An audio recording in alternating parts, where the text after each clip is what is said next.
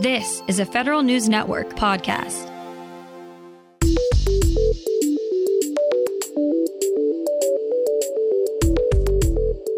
Coming up on today's Federal Newscast, Republicans have started selecting chairmen for their House committees. OPM offers a first look for agencies at new HR standards to help improve the delivery of services. And the 2023 Presidential Rank Awards are open for business. Those stories and more in today's Federal Newscast.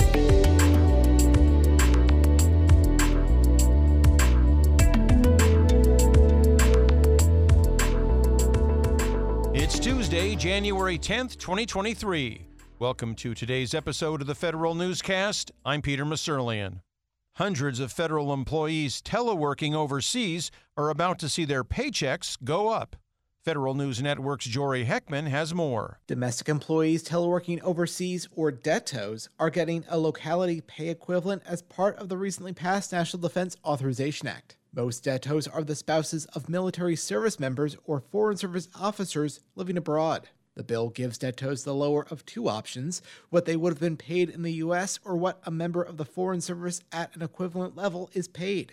Congressman Joaquin Castro and Senator Chris Van Hollen introduced stand-alone legislation to address this pay disparity before lawmakers included it in the final NDAA. Jory Heckman, Federal News Network. House Republicans are bringing back the Homeland rule after a 2-year hiatus. Lawmakers adopted the Republican rules package last night that includes the ability for members to offer amendments to appropriations legislation that would reduce the salary of or fire specific federal employees or cut a specific program.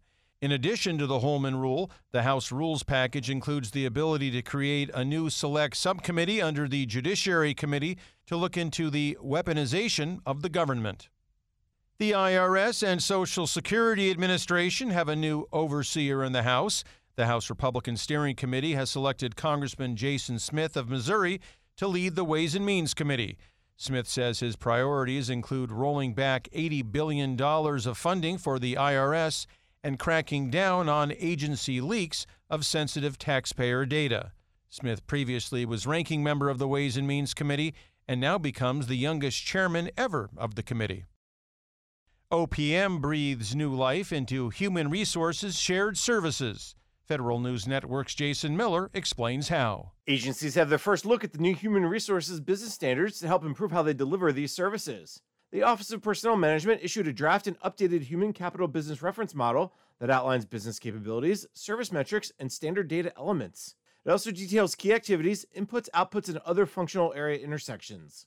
OPM is seeking feedback from agencies and vendors alike, focused on 4 main questions, including whether the standards appropriately document existing business processes and what is missing or what needs to be changed. Comments on the draft standards are due by February 8th. Jason Miller, Federal News Network.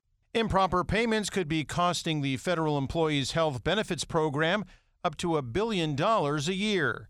Federal News Network's Drew Friedman reports. Some family members of FEHB participants may be double enrolled in the health insurance program. The Office of Personnel Management started requiring enrollees to verify family member eligibility for the program in 2021. But that verification did not include a way to remove current ineligible members from the program. That's according to a new report from the Government Accountability Office. The report recommends that OPM create a mechanism to remove those ineligible members and then further assess the risk of fraud in the program. Drew Friedman, Federal News Network.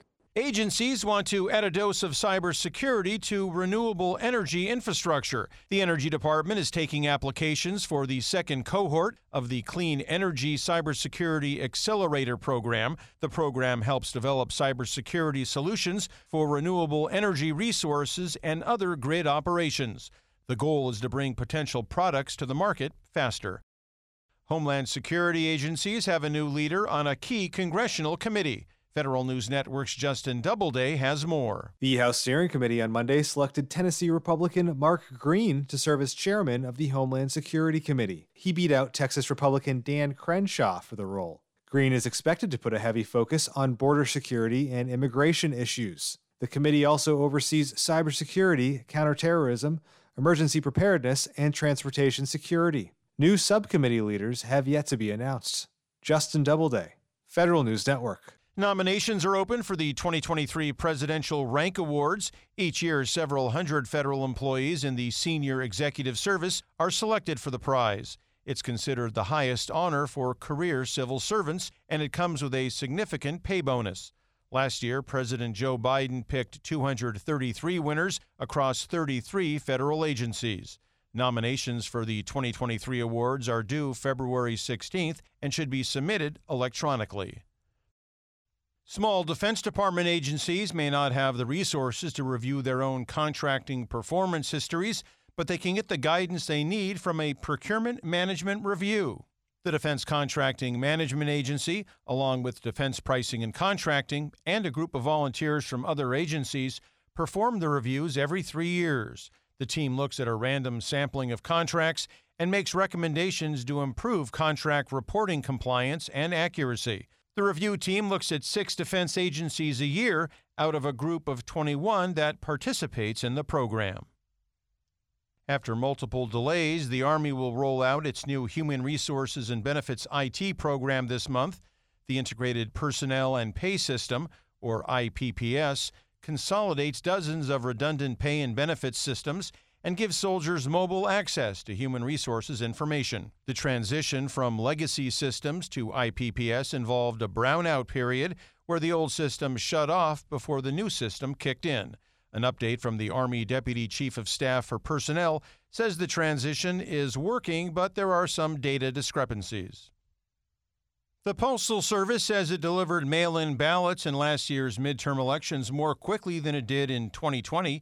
USPS, in its 2022 post-election analysis report, found it delivered over 105 million ballots in 2022. That's compared to the 135 million ballots USPS delivered during the 2020 election.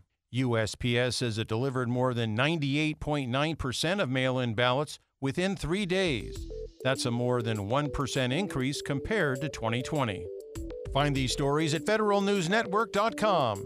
For the Federal Newscast of Tuesday, January 10th, 2023, I'm Peter Musurlian.